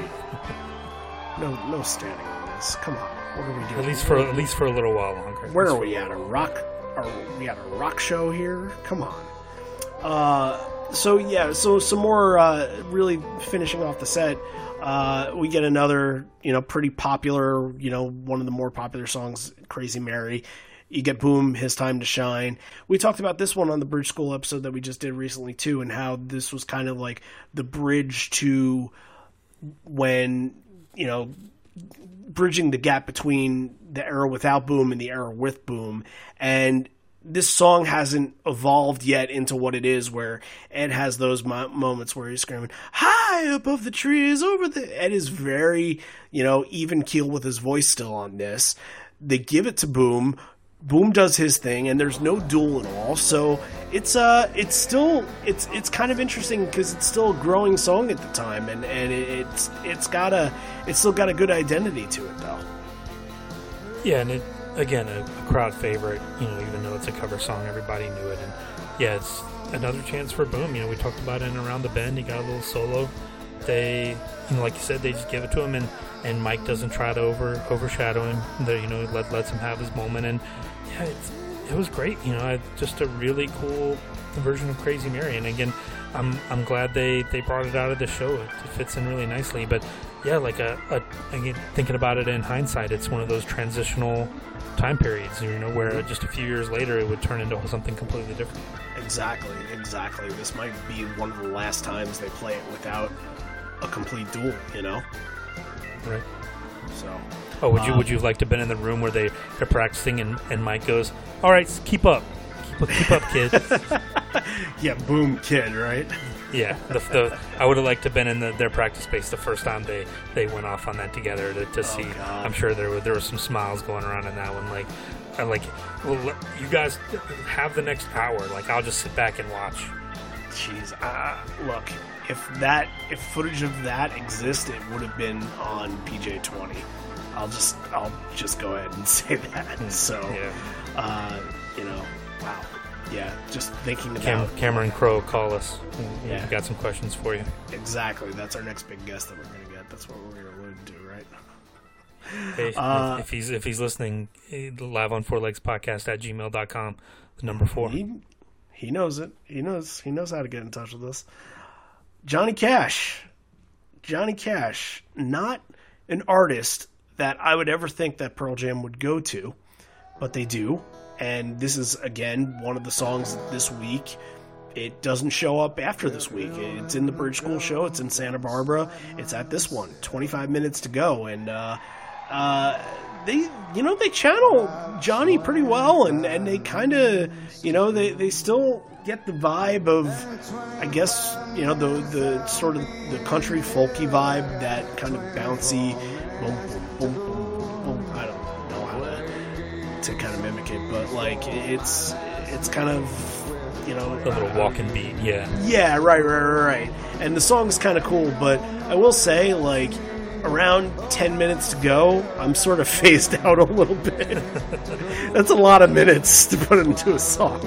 Yeah, and it's interesting too, because if you look at the CD, and this might be on the vinyl as well, they have a copy of the set list, and it has some alternate songs that didn't get played, in the encore. There's Driftin' is on there. You've got To Hide Your Love Away, which they do too.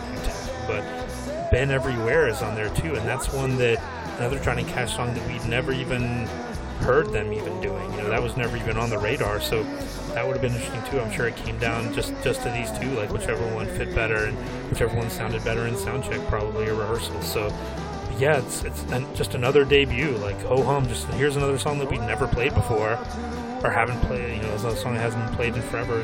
Some of the other ones we talked about, but yeah, just something totally special. And yeah, Ed, not really doing. He does a little bit of the Johnny Cash impression, but not fully. I think in the Bridge School one we're going to talk about, he really gets into the voice a little bit more. Right. If they would have covered this a couple of years earlier, Johnny Cash would have maybe covered one of Pearl Jam's songs on his American Masters album with like Nine Inch Nails and Soundgarden and all that. That's right. That's right. What song would you like to have hear do? See, it's tough because we hadn't really given this a lot of thought beforehand, but I'm trying to think of something. I thought about it. Off of 10 or off of Verses. Maybe something. I think that his voice would really reverberate on Better Man. That's the one that's really sticking out to me.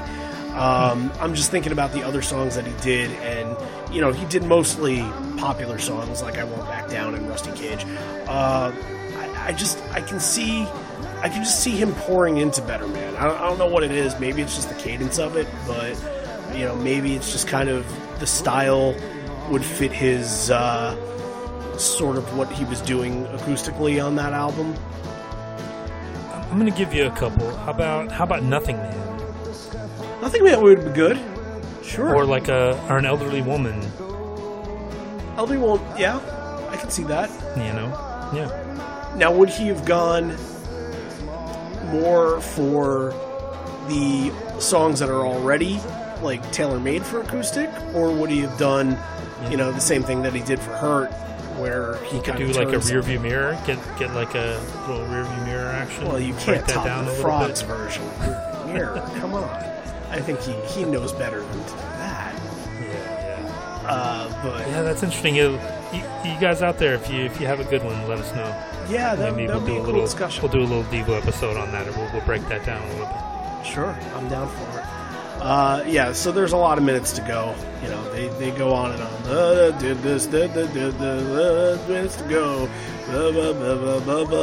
20 more minutes. Like, I get it. I get the premise of the song. So they close the set with Daughter.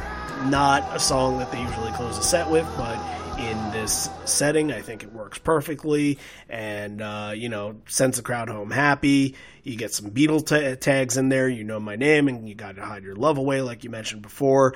The crowd is clapping along as they're singing the tags, and Ed introduces the band as kind of like one final goodbye. Great way to finish up the set. Doesn't introduce Boom.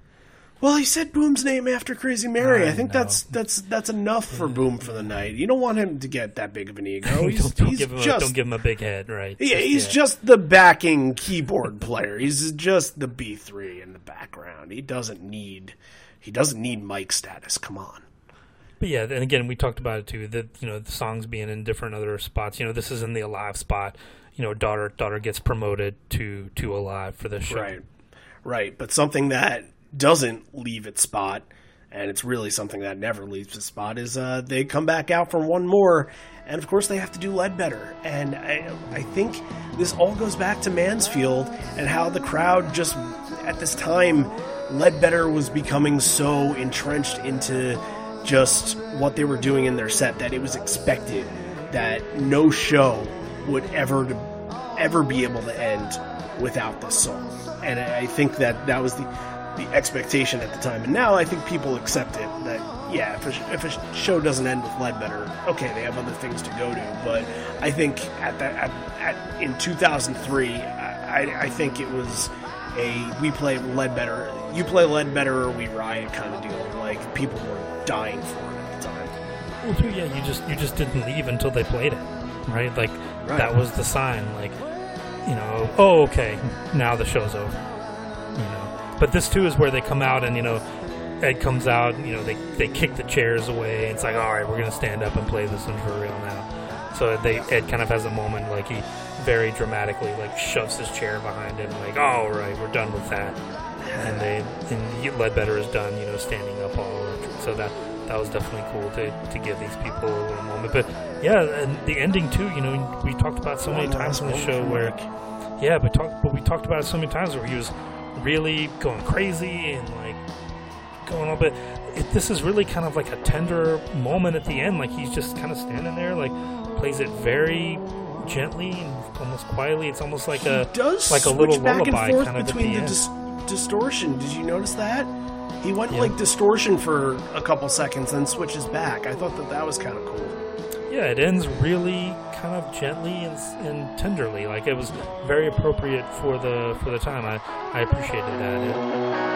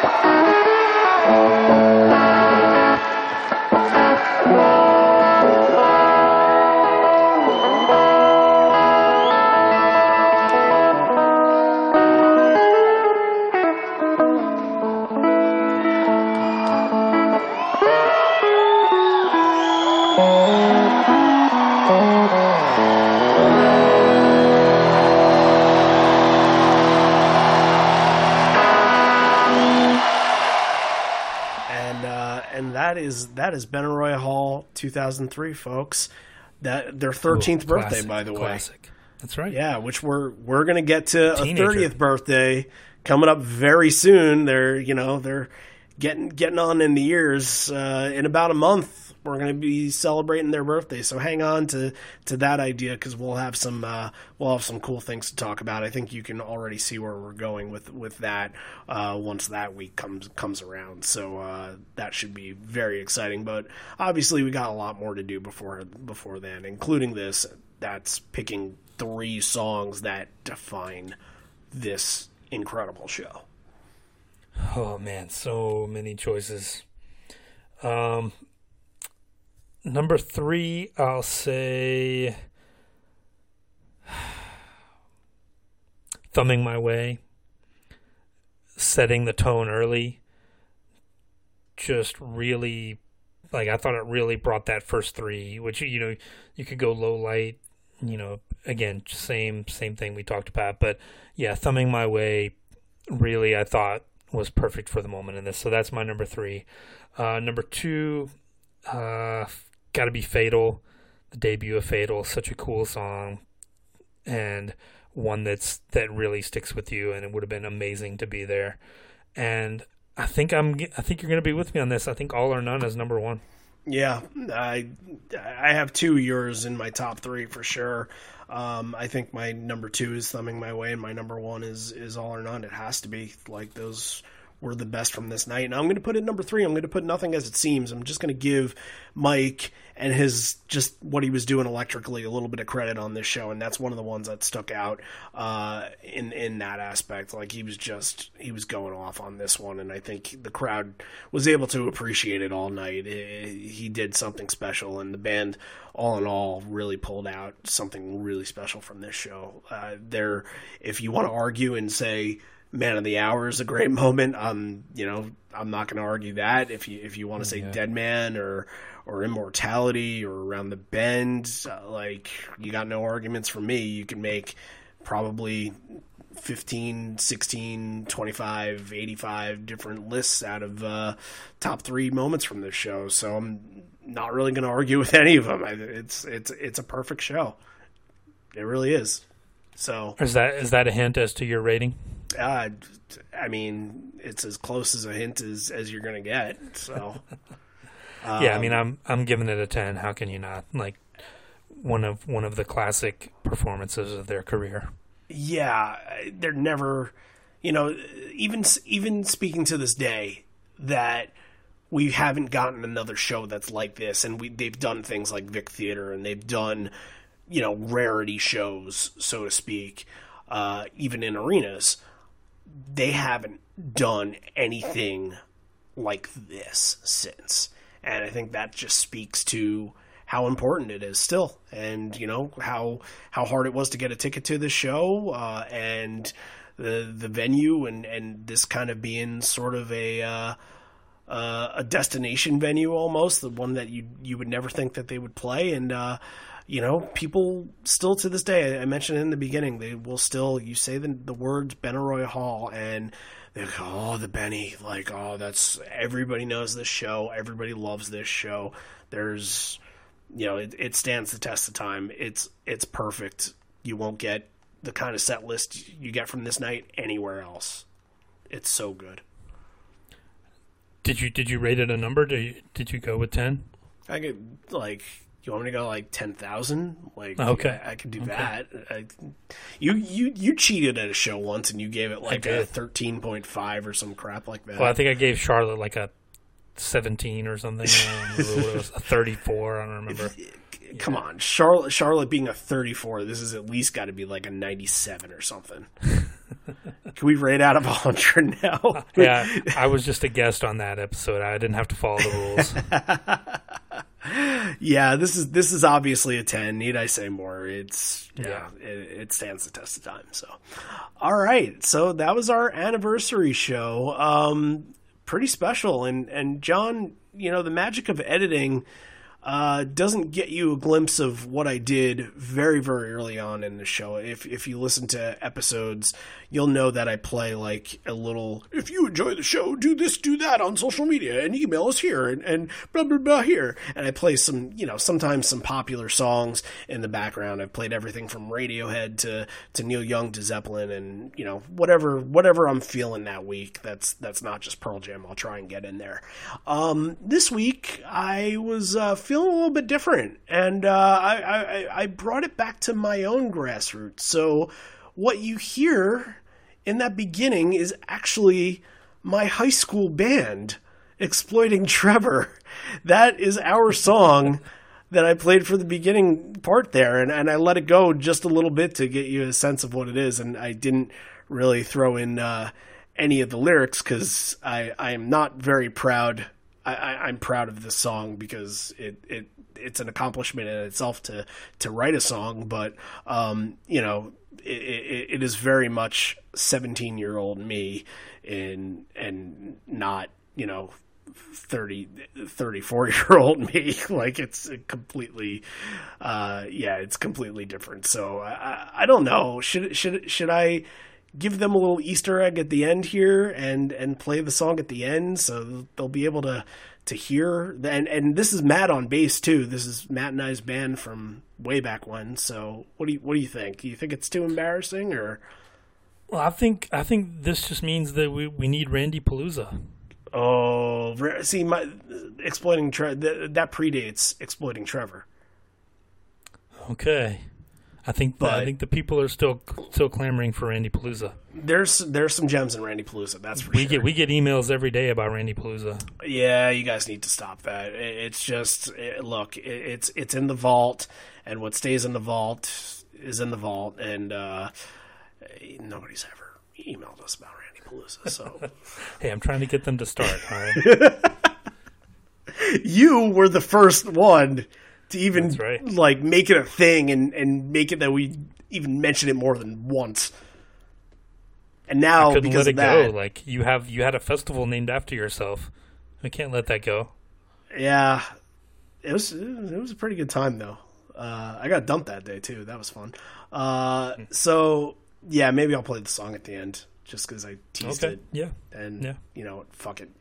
I'll embarrass myself. It's our anniversary. It's a gift to you guys who have been listening in for however long you've been listening, whether it's been like the last couple of months, the last couple of years. Like we're now in 2 years. Like that's pretty insane that we've been doing this for a long time. And John, you've been on hand for at least a year and change of it, and you've been a great co-host to sit along with, and more about the band that I could ever learn. So just feeding off of your thoughts and ideas is just a pleasure to do every week, and I hope it continues. I hope it continues on for weeks and weeks and weeks, and this point in 2021, maybe we'll get to do something cool this week too. Who knows? Oh, yeah, that'll be cool. Yeah, thank you. That's very nice.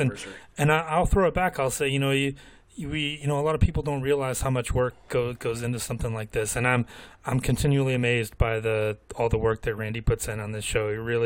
It's a labor of love, and so on behalf of all of us, thank you for all the hard work that you do every week. I know it's not easy getting this thing out every week and doing all the work, but it really shows, and we all appreciate it. Well, I thank you for that, and I know that there are other people that have that say the same thing, and it's something I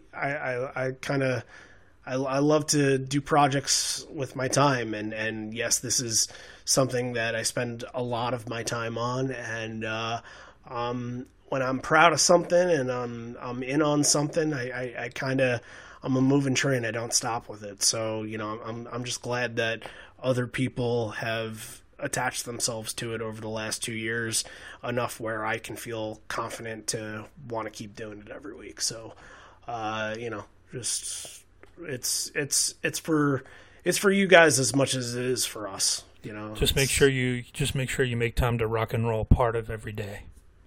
I always find around like 2 or 3 o'clock in my day, I always kind of get up, I stretch a little bit, and I kind of headbang. I grew my hair out. I haven't cut my hair since quarantine, so yeah, I can kind of headbang a little bit. Oh, I rock and roll for more than part of every day, John. Don't you don't go that, crazy. Man. Don't go crazy now. Yeah, it's gonna give me a heart attack one day. I know it, but it's all right because I know I'll live. I've lived a life. I don't know how else we can end it, but on that note, maybe tease them for next week. I'm not even sure if you know what we're doing next week. Do you? Surprise me. Are we going back around the world? You surprised me. Yeah, we are. We have 2 more countries in Europe to do, and this one actually comes from a request from one of our patrons, Luke. And we're going to do a pretty recent show, Barcelona 2018. And I haven't heard from Luke and his story yet, but apparently he has a massive story for this that he would like to tell. And, of course, as we do on the show, we share stories to their full extent, and we had some good ones on this episode today. So we'll get to that one next week. We'll keep going back around the world. I think this whole entire month of September, the rest of the month is going to be around the world, and then October, we're going to get really fired up in October, and we're gonna get you guys really fired up too. I hope. So that's the intention, and then the rest of the year will be the rest of the year. So, no more teases outside of that. Just wait for next week, and then we'll see where we go from there. But until then, this may be the end. We're here, but not for much longer. And although we may be parting ways, I miss you already, and I miss you always. Thanks for everybody for listening in for the last 2 years. Hopefully we can have at least 2 more, maybe. I don't know, maybe we got 2.5 more into us. We gotta get to at least like half of the Yield tour, which we haven't gotten to really any of yet. So yeah, that big board still got a lot of empty spaces. It sure does. So keep your requests coming, and all of you guys that go and join Patreon, you always have requests that need to be fulfilled, and that's 2021. That's going to be the year of the patron right there, baby. So keep on giving us stuff to cover, keep on giving us stuff to talk about. So we thank you again. John thanks you. I thank you. Everybody from Benaroya Hall thanks you. Kenny Mayne thanks you, and we will see you next week and next time. And here's something that I'm not very embarrassed by. If you're selling the Benaroya vinyl, call me.